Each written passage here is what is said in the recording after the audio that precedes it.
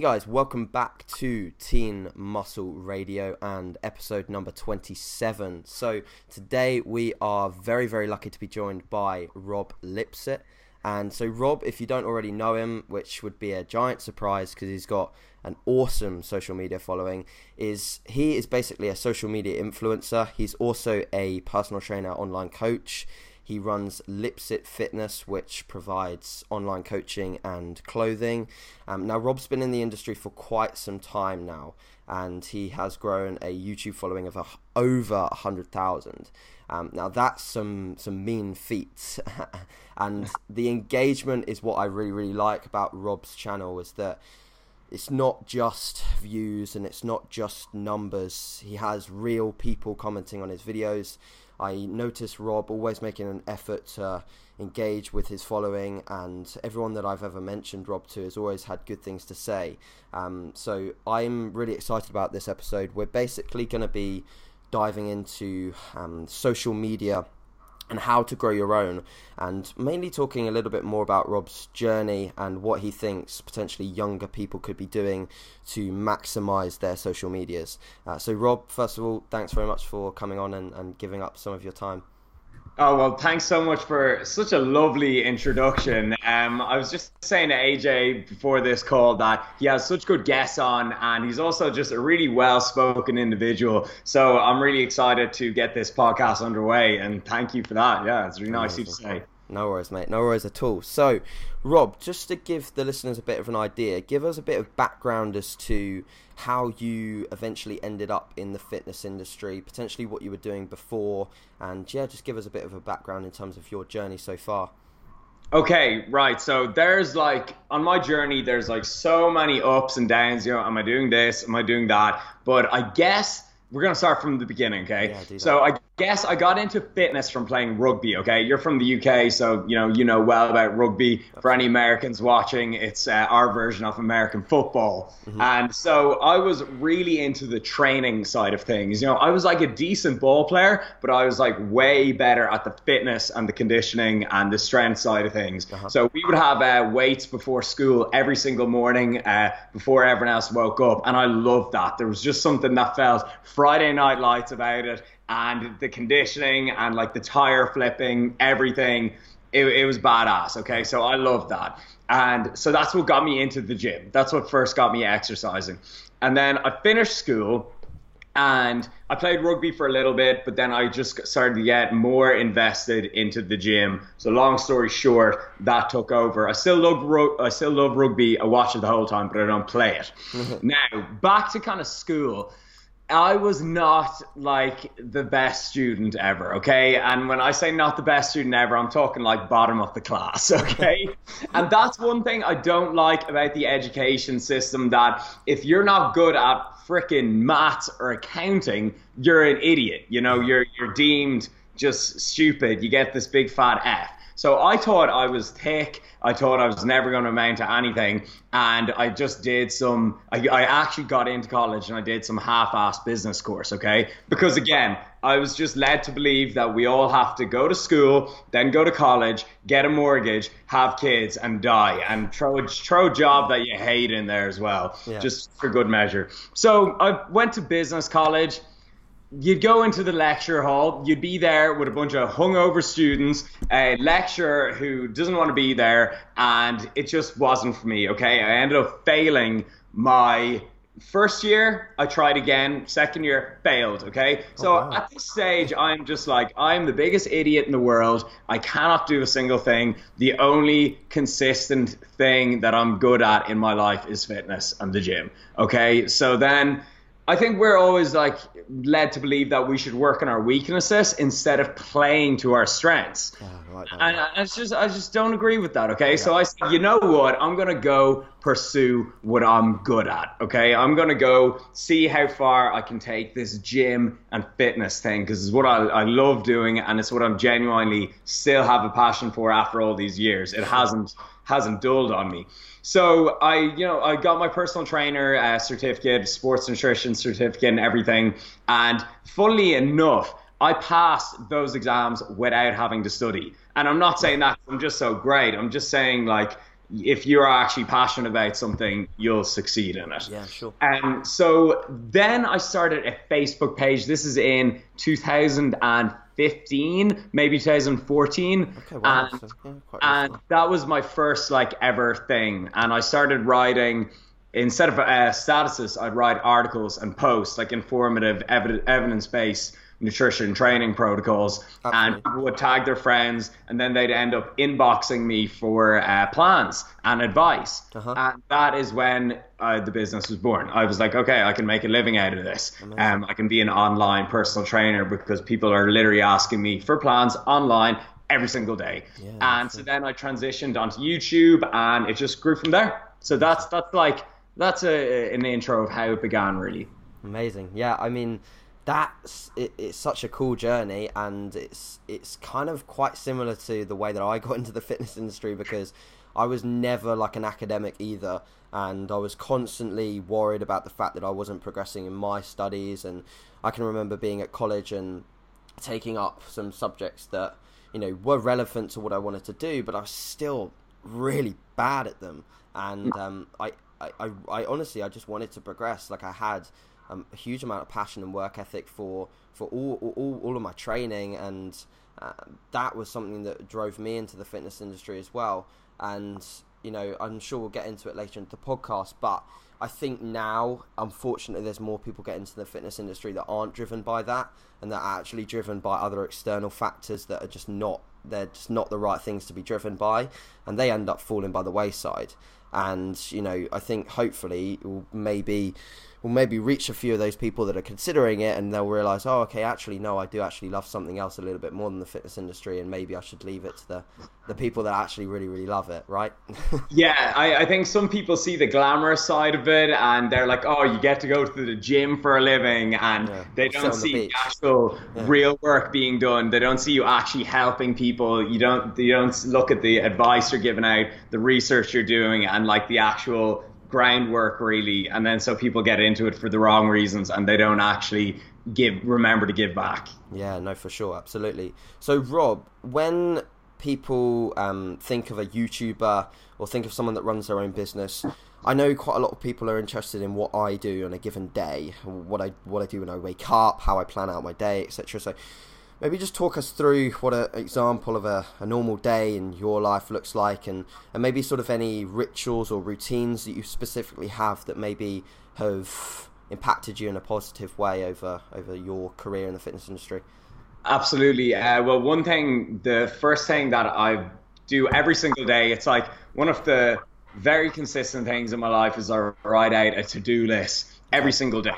Either the night, like just before I go to bed, or just as soon as I wake up in the morning, I plan my day with a to-do list.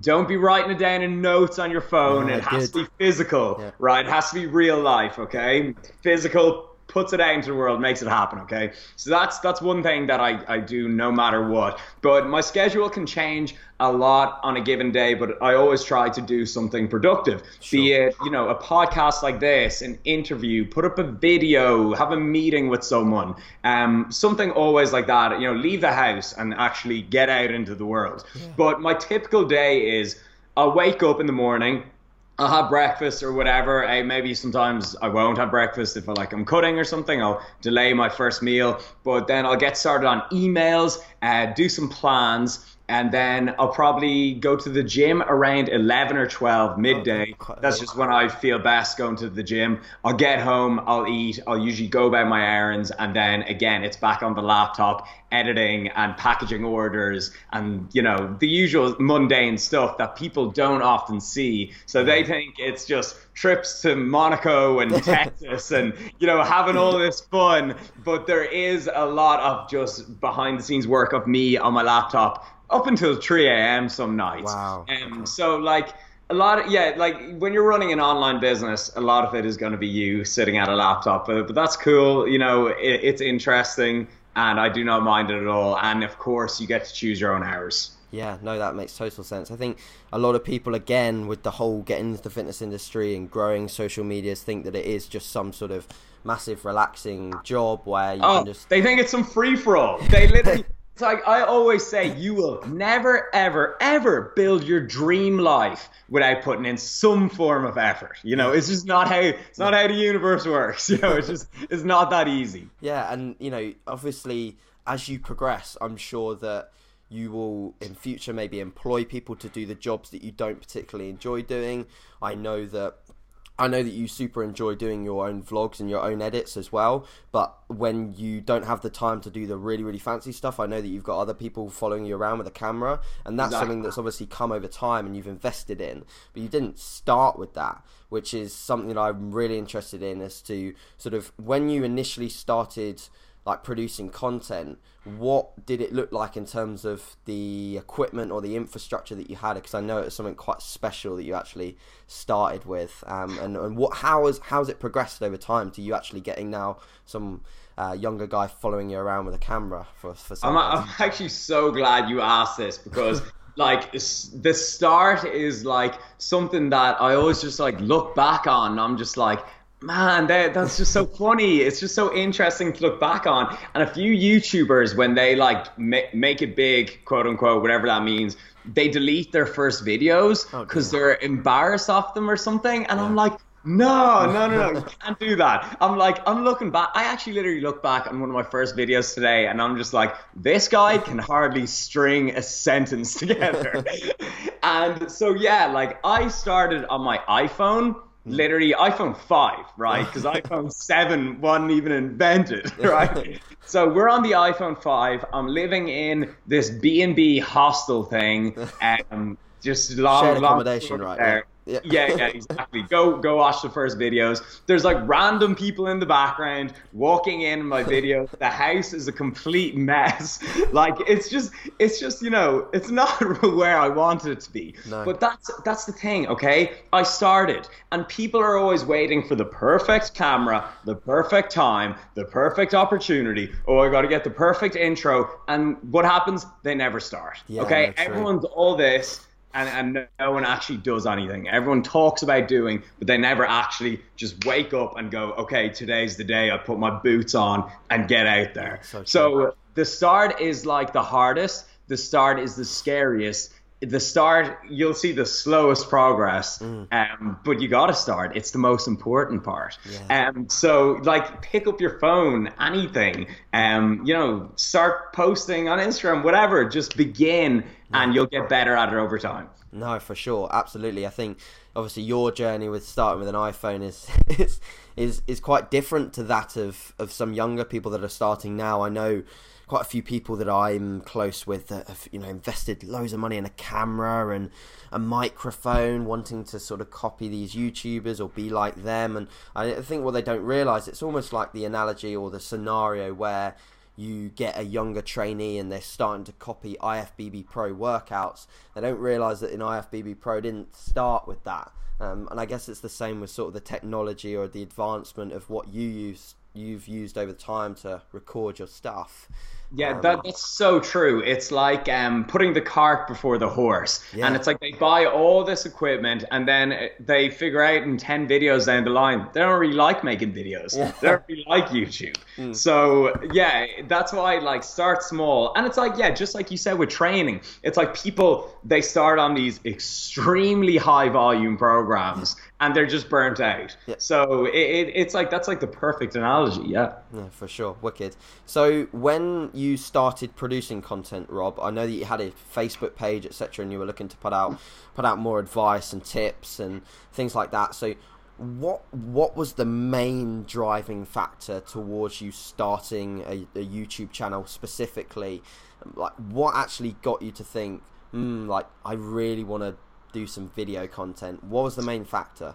Yeah, there's a few reasons, and one of them was I would, you know, just watch other people, and I'd say, I like what these guys are doing. They get to live out their passion and connect with people all over the world, giving out great advice. And I say, I want to do that too. And then another one was that no one in Ireland was doing it. Like, and when I say like no one, there was literally not any fitness YouTuber. So I was like, oh my God, there's a gap in the market. Time to get in on that. And that definitely paid off, because in my opinion, my number one rule of marketing is get people talking about you. Yeah. Okay, that's essentially what marketing is at the fundamental level. So when I started, making videos of what I eat in a day, the advice I give out, my lifting sessions, people would talk about it. They'd be like, yeah, you got a bit of stick for it at the start, but people would be like, look at this Irish guy, posting his whole gym routine online.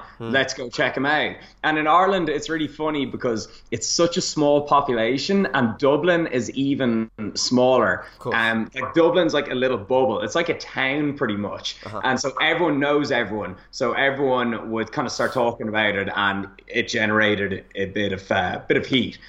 So yeah, that's sorry, I went off on a bit of a tangent there. But yeah, so the reasons I actually did start were because I liked what other people were doing, and I wanted a slice of the action, and I wanted to just pursue my passion. Yeah, for sure. And were you sort of getting at that sort of time, were you getting a lot of repetitive questions that you thought, right, okay, probably some of the best way to deal with this is to produce content that just acts as a sitting resource for these people? Oh yeah, absolutely. I think one of the first video series I ever did was I just did 10 frequently asked questions that I always get asked, and I can just link them to people. And that's what I did. That was the first thing I ever did actually. So it was stuff like on fasted cardio, is a carb a carb, meal timing, supplement basics, just the really basic stuff that I could ping out to people. Yeah, no, for sure. I think that's what people maybe fail to recognize, is that to drive people to a channel, first you maybe need to provide what they want. And a lot of the time, people, I think, get too in depth with, I've got to get the perfect edit, I've got to edit it like Rob's videos or edit it like Jeff's videos, and they spend too much time worrying about that they don't actually put the effort into providing value to whatever their following is. Yeah, you really said it when you said the word value there. It needs to be mutually beneficial. People need to be getting something from your videos because they're giving you 15 minutes of their life. Okay. Yeah. So they need to walk away from the video with anything. And, that can be information, that could be motivation, could be entertainment, it can be funny, it can be anything, but it just needs to be something. They need to walk away feeling good. So value and being mutually beneficial. When you said value there, I was like, yeah, that's awesome. So when people are looking to produce content and grow their social media, so for you, obviously you wanted to provide value, but again at the same time I think maybe people tend to forget that you have actually got your own business, and all these socials are providing absolutely ginormous leverage for Lipsett Fitness, which is obviously awesome, and a lot of people want to replicate that. I'm a person that wants to replicate that because I want to provide leverage, hence why I'm probably speaking to you today, because I I love your stuff and I love leverage. So when people are looking to produce content, how would you say people should find their strengths, and how do you think your confidence on video has progressed? Because a lot of people you'll see, they'll get on YouTube and they'll actually just suck at video, and they'll really suck at video content. And I'm actually one of those people that I think I'm not amazing at filming a vlog and being confident behind a vlog for 15 minutes. So how do you reckon people can get more confident over time, and how should they focus their content if they're looking to really, really focus on their strengths, if that makes sense? Yeah, no, I totally get you. In terms of the confidence thing, this has actually happened in a few ways for me. So I look at my first videos and I'm kind of looking around, not really sure what to say. Yeah. Skip a few videos in, getting a little bit better, and then up until now where it's standing in front of a camera, it's just second nature. So it's literally like learning to ride a bike. It's literally just practice, and doing something over and over again. And you can even look at my this is another thing, my public speaking engagements. My first ones were actually really bad compared to now. And my first ones were so prepared. I would literally write out everything. Even my first videos, I would write out what I'm going to say, and that would actually and that would actually make me worse. Yeah, no, same. trying to like stick to the script, but now I'm way better by just not actually preparing for something and just being myself. So obviously it's easy to say be yourself, but it's very hard to actually do it. So my advice is literally just start and practice, and you'll get better over time. It's literally like anything. It's like in powerlifting. I think I forget who I was listening to, but they were talking about like the squat, and it's like how a lot of it is like technique, and that literally just takes you doing it over time to get better at it.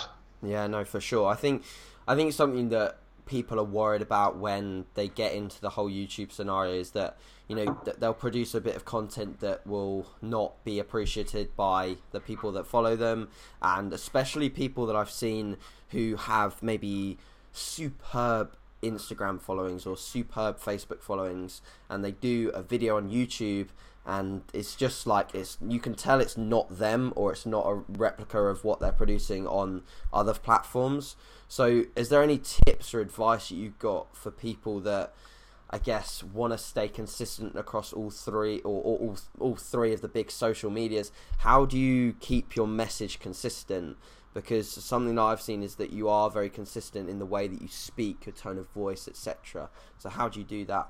Yeah, that's actually, it's funny you mention that, because a lot of times when people, they might have a big Instagram following and it doesn't always carry over to YouTube. Yeah, that's because you know, maybe people are, because Instagram is just photos. You know, photo and video are very different. So people might just like how you look. They maybe, if you're one of those ass Instagram girls with millions of followers, it's just going to be people, you know, there for your ass like. And then when you do a YouTube video, they don't actually care what you have to say. Yeah. So your message has to be kind of consistent across the board. Like, so compare that to someone who's giving out like their personality on Instagram. People will be like, I actually want to hear what they have to say. So I'm going to go click on their YouTube. So that will carry over. And YouTube actually tends to carry over on to all platforms. I actually think YouTube and video is the most powerful kind of social platform, because people really get an idea of what you're like. You're like talking, you're like real life in front of the camera. You're just not posting a still out of your 24 hours a day. You're like, you know, proper bringing people along with you for your whole day. So people really get an idea of what you're like and get invested in you. Yeah, I actually really agree with that comment on the fact that I think video content is quite a big influencer as to people's decision-making process. So when people see people on video, I think they can almost trust them more when they get to know them, because if you just put out photo after photo after photo, and I mentioned that I was having you on my podcast, I don't think as many people as they did say, oh, Rob's a really, really nice guy, because they know you're a nice guy because they've seen lots of video content. And I think I've seen that as well with my business, my own business for coaching. I've recently, literally the last 2-3 weeks, I put out more video content on the page, more video content.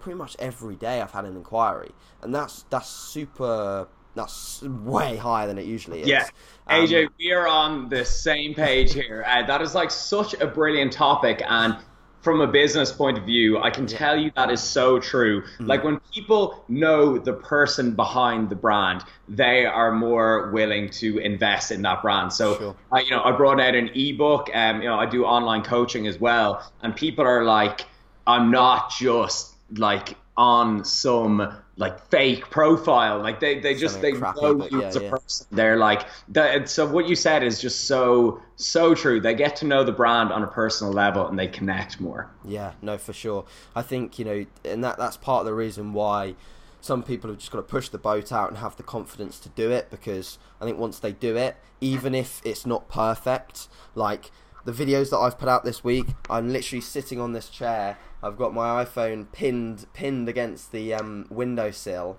pretty much similar to yours. And the only thing that I do is put it onto iMovie and put some text at the top so people are drawn into it. And that's it. It takes me like 5-10 minutes. People complain that it takes too long.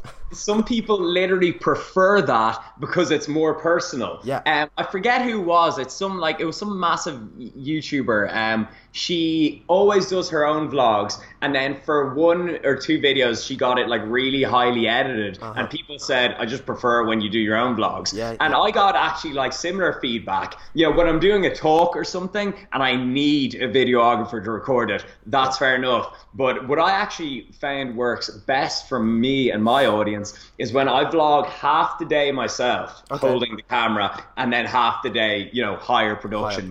Stuff. So you get the best of both worlds. You get that personal touch, and this is actually, it's like kind of it's on the topic, but basically when Kylie Jenner, when she posts a selfie, that gets more engagement than when she posts a professional photo shoot, because people feel like she's sending them that selfie. People feel like she's in the phone with them, you know? So it's just a really way of thinking of it. And it's like, I think it's like a big social experiment sometimes. I just think it's so interesting. So yeah, sometimes lower quality can be better, and it can feel more personal.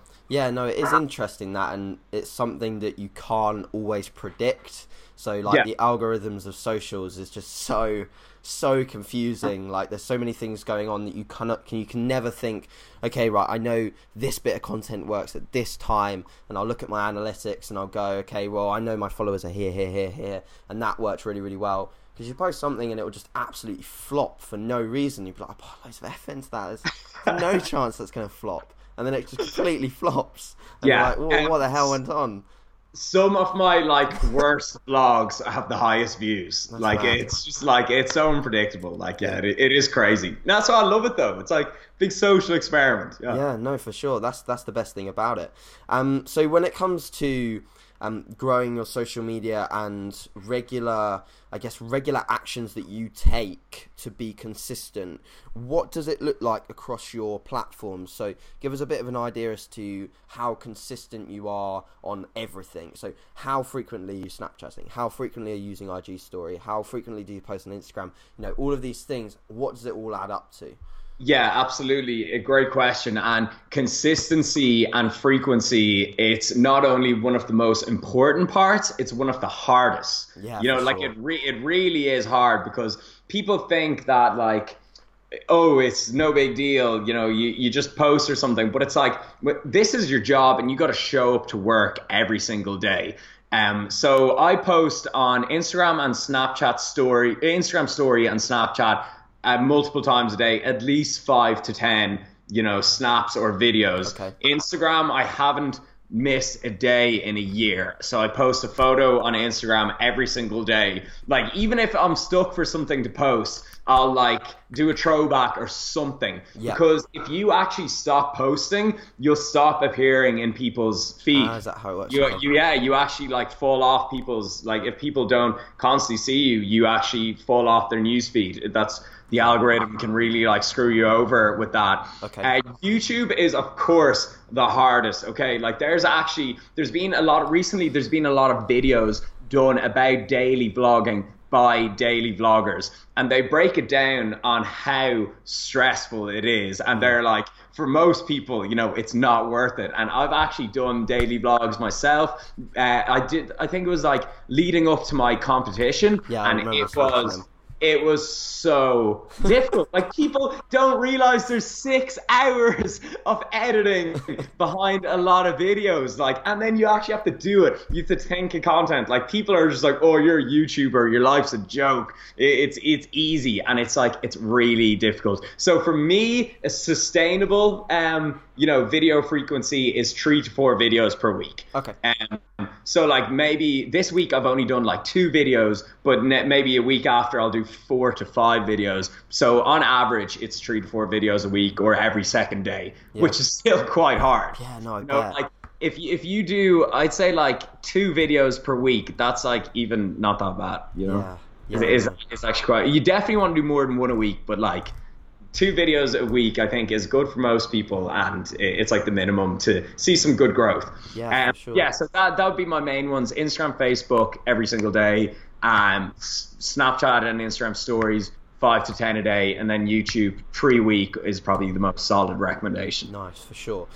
When it comes to Facebook, what are you doing on Facebook at the moment, and have you shifted more towards using Facebook as like a, I guess, sort of an advertisement for your coaching and for your clothing brand, as opposed to putting out informative content? Is that the route it's taken? Yeah, unfortunately, like, it's actually funny, okay? Because like I said, I started on Facebook, okay? My Facebook page was the first thing that I ever did on social media. And now at that time, Facebook was really good, and it was really naturally, the growth was naturally organic. Yes, and then they changed the algorithm. Mark Zuckerberg was just like, I want to retire. I want to make hella dough, so now you got to pay for ads. But now, like, Facebook is still brilliant on that sense. Like, if you actually pay, you will actually get seen a lot. So I've an upcoming Google AdSense and Facebook ad campaign. It'll be launching in, I think, like this month anyways. But it does not grow naturally, but it is really good if you actually do it properly. But then Instagram right now, really natural and organic.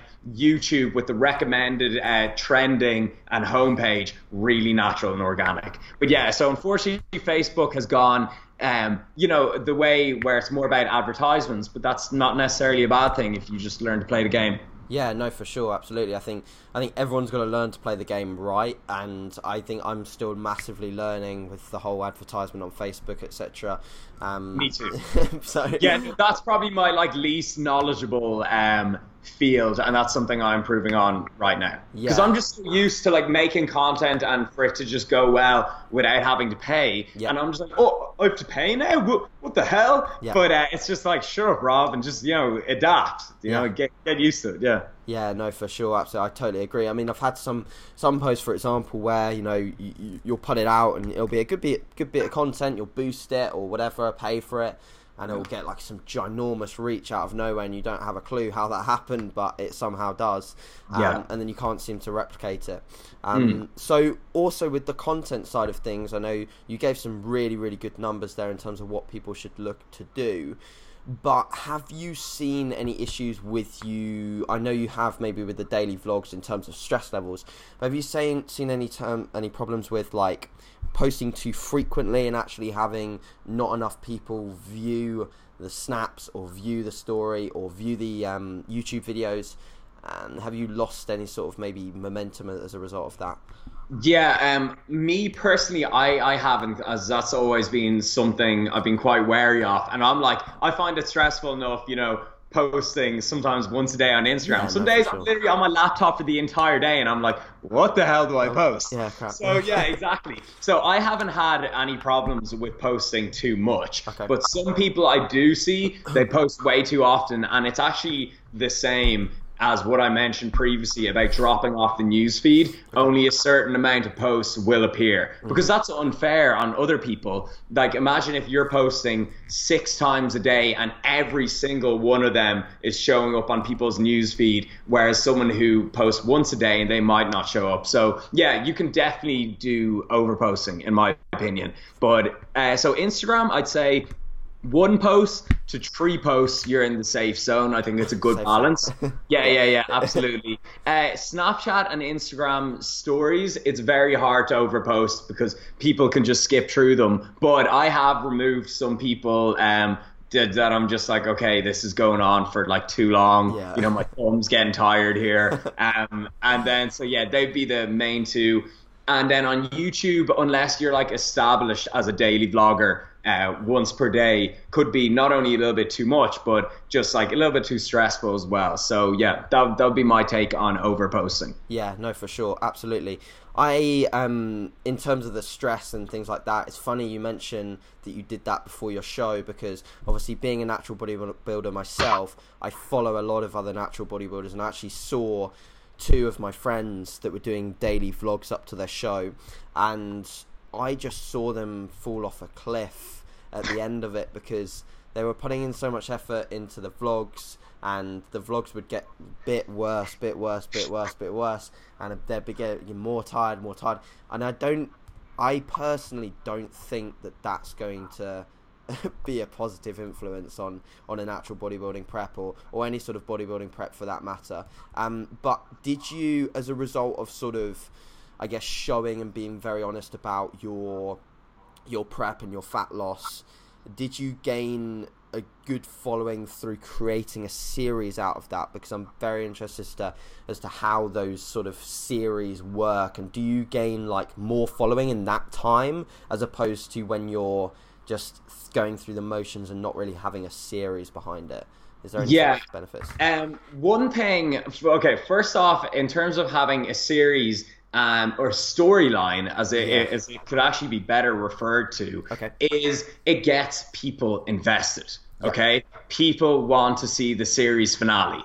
You know, so yes, you've got a storyline, you've got a beginning, middle, and an end. And I see some YouTube channels, and they actually like fall off. Their engagement goes really low because they never actually have anything going on, or they never have any like, what's the word, like a finale, you know, any build development or anything. Yeah, like nothing going on. Like you always, and that's the annoying thing, is you always got to be doing something. You know, you got to keep the content interesting. It can't be the same year after year. So that's why, like this year, I'm going traveling. Like, you know, I'm going to start another company in a couple of months. You know, bring out some more clothing or something. Just always keep things interesting.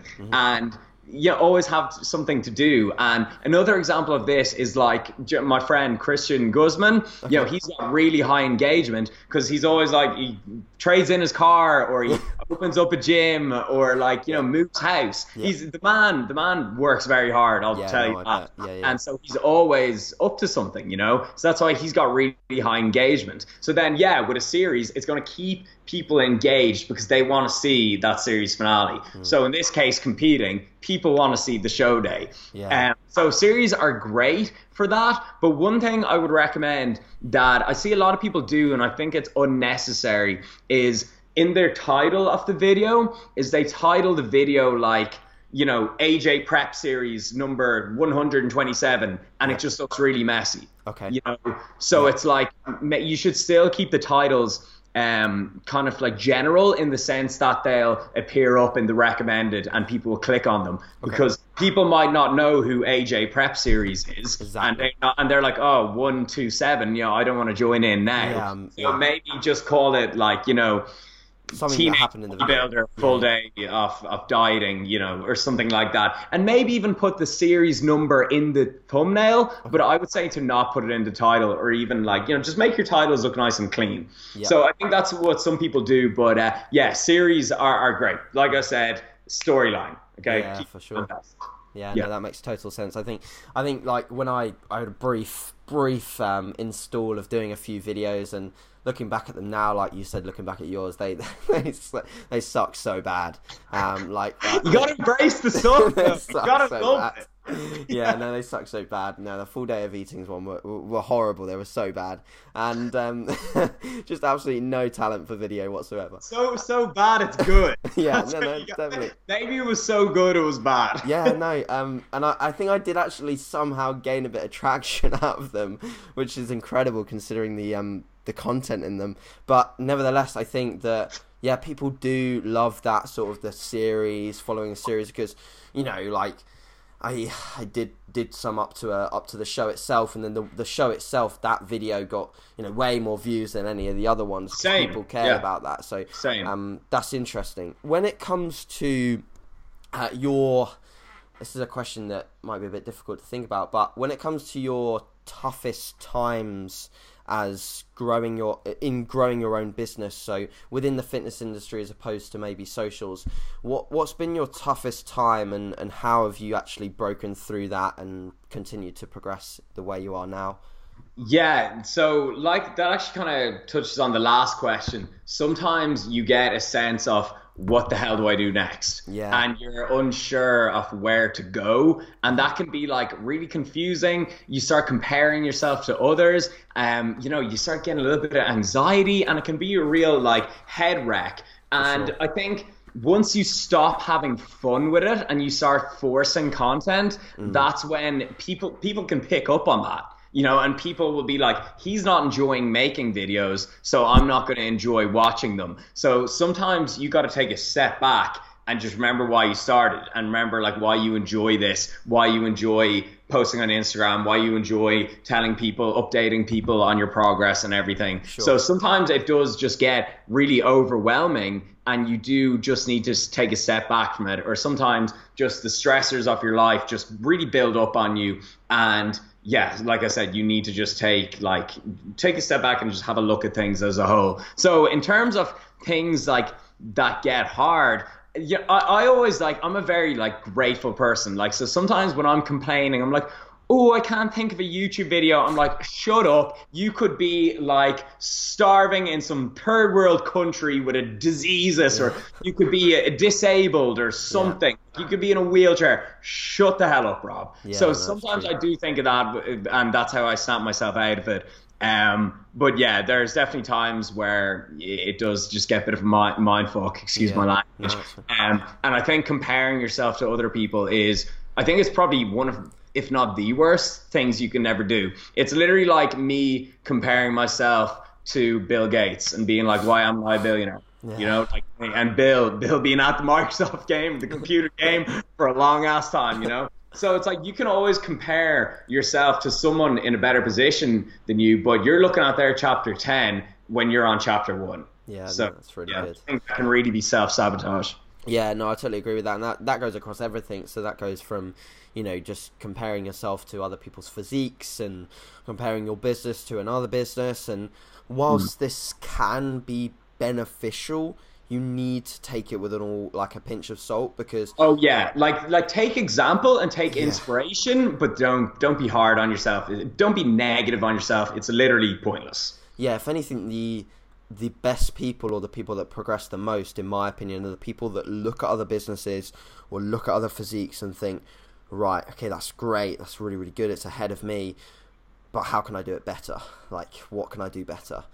So spot on. Yeah, and it's actually quite funny, and I know this might sound oh, Rob, you're such a typical airhead, gym head, but I think bodybuilding has so many, and building a good physique has so many analogies that carry over into business and the real world. This is what I personally think. I think teaches you a lot of discipline. It teaches you patience. Oh my God, does it teach you patience? Yeah. And it teaches you that results do not come overnight.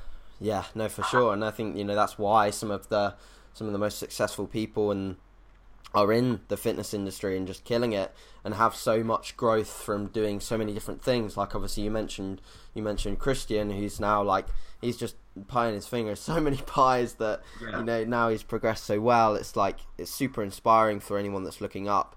But that all came from his passion for fitness. There you go. Yeah. And also you will notice this. I actually watch a lot of YouTube that isn't anything to do with fitness. So for example, even I know you can love him or hate him, but Tai Lopez, he's been quite, he's got his name out there, or even Gary Vee or anyone who's great. I love Gary, but they all hit the gym. They all exercise. They do. Literally, every successful person exercises daily. I'm telling you that it is so important for a business mind. Yeah, no, for sure. I totally agree. That's a really interesting point, actually. I think a lot of people touch on that. Especially, they seem to all train in the morning, get it out of the way, and then get on with their day. And there's something quite rewarding about that. I know that when it just, especially training in the AM as well, it kind of puts you in a really good frame of mind. Starts your day off right. And I think people sometimes look at lifting weights or the gym as this vain thing, and I actually think I can become a bit of a deep thinker at times, and I think it's a lot more important than some people portray. Yeah, no, I totally agree, Rob.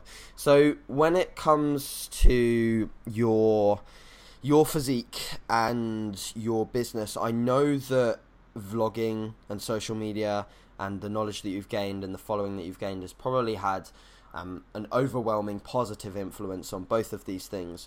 But I'd like you to just sort of be honest and be real to people that are looking to invest in their social media growth and business. How much has doing this and filming your sessions and putting together incredible edits and going to sleep at 3 a.m. How much has that, do you think, taken away from your development of your physique and potential gains that you could have had if you hadn't have invested so hard in your socials? I know it's a difficult question, but do you think that it's had an effect? It's a good question, and I honestly think it has had an effect for the better. Okay. Because the fact that I have so many people watching me, and 150 YouTube's on, I checked it there, is 160,000 today, and my Instagram is like 152 or 153. Mental. Anyways, I'm like, I gotta practice what I preach. No matter what, I always stick to my routine. Okay, so that has actually made me really disciplined, and it's very motivating.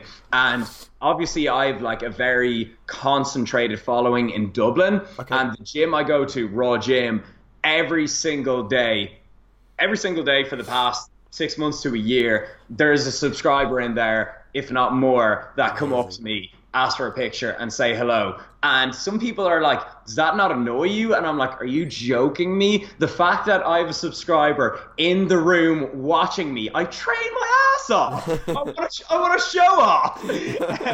So it's definitely made a better, it's definitely made my physique better. And of course I can work whenever the hell I want. I can, if it becomes 12 o'clock and I'm in the middle of emails, I'd say I'm going to do them later. I'm going to hit the gym. So no, it's definitely had a better effect on my physique. And do not forget that I came from a 9 to 6 office background, working for someone else. And that actually had, like, I still got to the gym as much as I can, but it would come to 6 o'clock, I'd get off work. It would take me about an hour to drive home in traffic. 7 o'clock, I'd eat dinner. 8 o'clock, gym closes at 9. I'd be lucky to get 45 minutes in. So that actually had more of an effect on my physique. Yeah, no, that's a really, really good comment, because I think a lot of people think that the whole YouTube thing takes time, and you put all this effort into the edits, and that's really, really true. But and at the same time, it's the way you manage your time that makes the effect on your physique, obviously. Definitely. And I've had that in the past where even being involved in the fitness industry. So I used to personal train, and I'd be up at 4:30 for a 5:30 session until 12. I'd train in the gap between, and then I'd do evening sessions as well. So that was my life. And that I got injured, I got hurt so much more frequently. My sleep was rubbish. I probably wasn't growing as effectively. Oh gosh, don't talk to me about sleep. It's so important. Yeah, exactly. It's crazy. Yeah, but exactly. And so once you actually start working for yourself, and you have your own business or whatever, you work on your own hours, you have to get really good at time management. Yeah, you have to. Yeah. You've no choice. So scheduling my gym sessions is something I've gotten better at. Yeah, for sure. Wicked. So one of my final questions on socials for you, Rob, and it may be a bit of a difficult question, but I'm sure you'll be okay with answering it. So when it comes to, obviously you've got your own business, got the coaching, got the clothing, got all these revenue streams, how much or what realistic earnings do you look at or do you receive potentially from your YouTube side of things? And how, mainly, if you're, I 100% understand if you don't want to get too in depth on the numbers itself, but how is it mainly growing? So what sort of growth have you seen from starting with the camera on the wall? And obviously not like that was a free investment. You've obviously invested in cameras and stuff, but how much has it grown from that to now? And give people maybe a realistic idea, as open and honest as you can be. Yeah, absolutely. And that's like something I'm actually want to make a video on this week. Actually, a lot of people have. I was like kind of like, can I do this? And then I saw a few people actually make this video, and I'm like, you know what? Like, it's definitely good. You don't have to show your freaking bank details. No, exactly. Yeah. So like, So it's definitely good, but. So to compare, like 2015, I like I was like doing more than breaking even, which is like, and like, you know, traveling and kind of doing whatever. And so that was great, because you got to remember that 98% of businesses fail. They literally fail. Yeah, no money. You only hear the 2%, right? And then it's something like, out of that 2%, it's like a lot of them take 3 years to break even. So like I was doing like, when I was fresh-faced, 2015, I was actually doing all right. 2016, things really started to pick up. And then in the last 6 months, like really living comfortably, you know? But so I'm going to go through like my main sources of income, and like, you know, starting with, you know, the main ones and going down to the smaller ones. So my main ones right now would be ebook. Amazing. Be wow, number one. So for example, I think this is a really good question to finish things off. Okay, so let's just say my ebook's €30. Okay.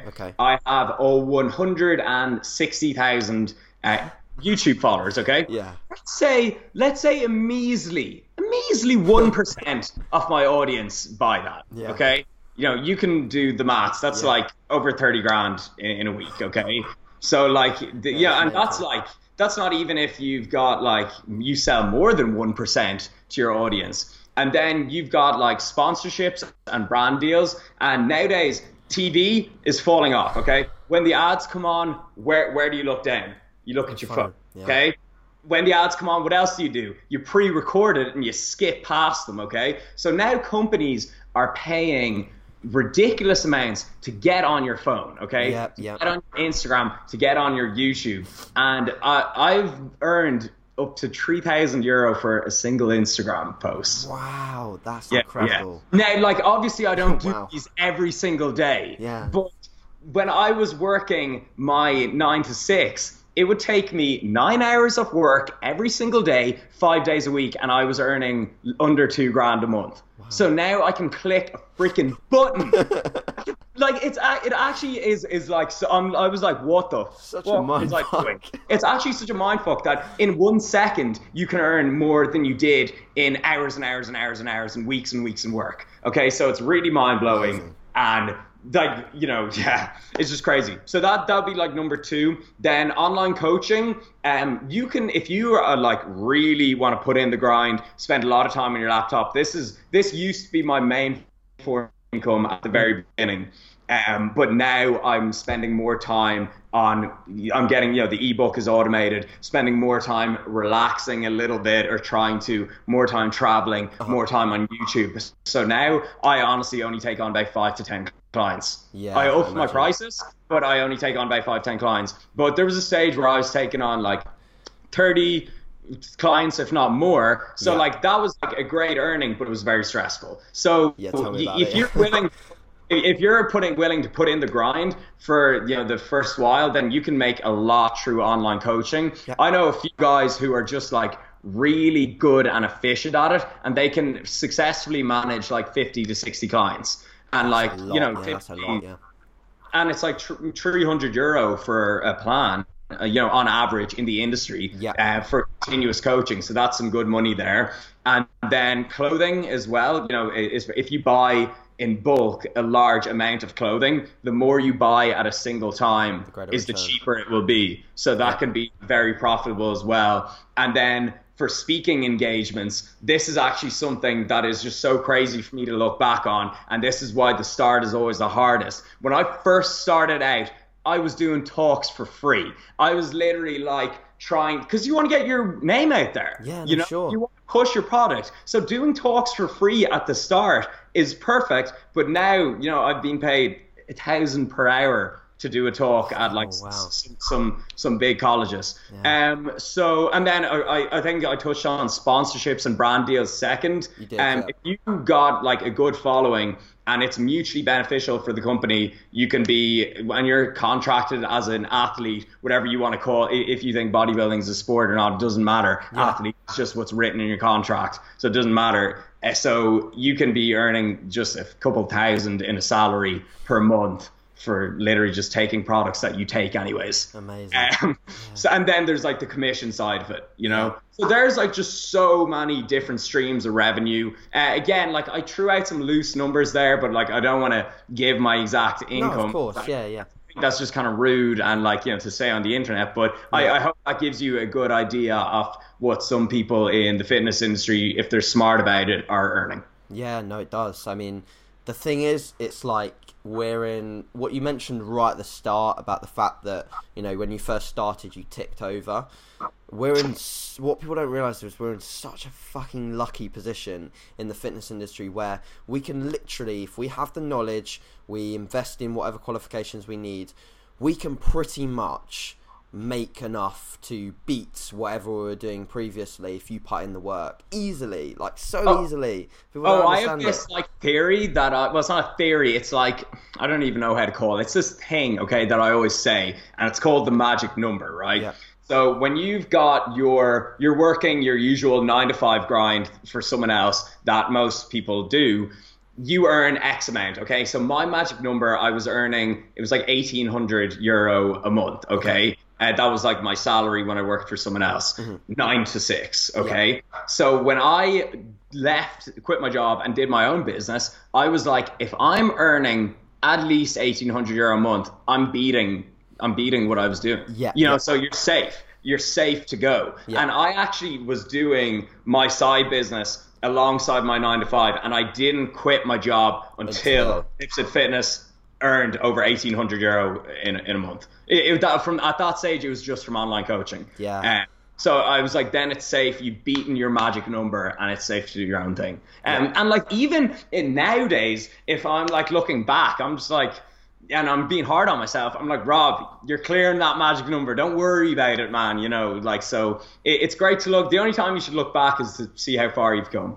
Yeah, no, for sure. And like, I'm sure that you had goals, like obviously you had this magic number, and then probably from there forward you increased that to wanting, you know, to make 2,500 a month. You increased that to making like 3,500 a month, and now now I bet you look back on those goals and you think like, nah, like come on now, because you're making so much more. Like it's crazy. It's like, it's mad. Me and my accountant were like we're doing 2016 now. We've done 2015 taxes, and we're just comparing them, and just like it's crazy. But one thing I want to really throw in there, that it's like people sometimes tend to view making money as evil. Like they honestly think it's evil if you earn a living by yourself. And I think if you make money in a morally wrong way by like scamming people or ripping people off, that will come back to bite you in the ass, and you will crumble. Absolutely. So I think honestly, if you are, especially in the fitness industry, if you are going to plan on long-term and longevity and long-term success, then you've got to do it by providing benefit for people. Yeah, no, I totally agree. Amazing, Rob. Cool. So we will finish with one thing that you wish someone who is listening to this podcast to take away, and just basically any advice or any top tip that you would give someone when it comes to growing a fitness media entirety. Wow. The biggest tip that you'd give someone or the biggest thing that you want someone to take away from this podcast. Okay. I'm just going to fire out like the first things that come to my head, because they're probably what I actually think. So be passionate. Okay, be driven, and be prepared that it is not going to be easy. Do not kid yourself into thinking that you're going to build this dream life by luck, or that it's going to be easy. Sure. And please keep in mind that the start is always the hardest, and the start is when 95% of people quit. Yeah, no, brilliant. Awesome, Rob. So thanks again very much for your time. I really, really appreciate it. And I think this will provide an amazing resource for people, Rob. No worries at all. I legit forgot it was even a podcast, and we were just having a good chat. Yeah, so thanks for having a chat with me. No worries. No, that's the way it should be. Like, that's the way I see it. I mean, I do still get kind of nervous for these things sometimes, but then I just think, now I'm just having a chat with Rob. I mean, you know, there you go. Yeah, sipping the water, just having chips. Amazing. So, guys, if you've listened to this podcast and enjoyed it, then please do give it a share. So either directly send the link to your friend or share it across on Facebook, on social media. If you've enjoyed it as well, please give it a like on YouTube. I'm sure Rob will maybe scour the comments. If you have any further questions for Rob, then please leave them in the comment section, because I'm sure Rob will see them and can potentially answer them. Which is an amazing opportunity to sort of, engage with Rob. And also, if you do get a chance, I would love a review on iTunes. So many of you have now popped up and reviewed the podcast, which I super appreciate. And yeah, that's pretty much it for episode 27. Thanks again for listening, and we'll see you in episode 28. Cheers, Rob. Been a pleasure. Thank you.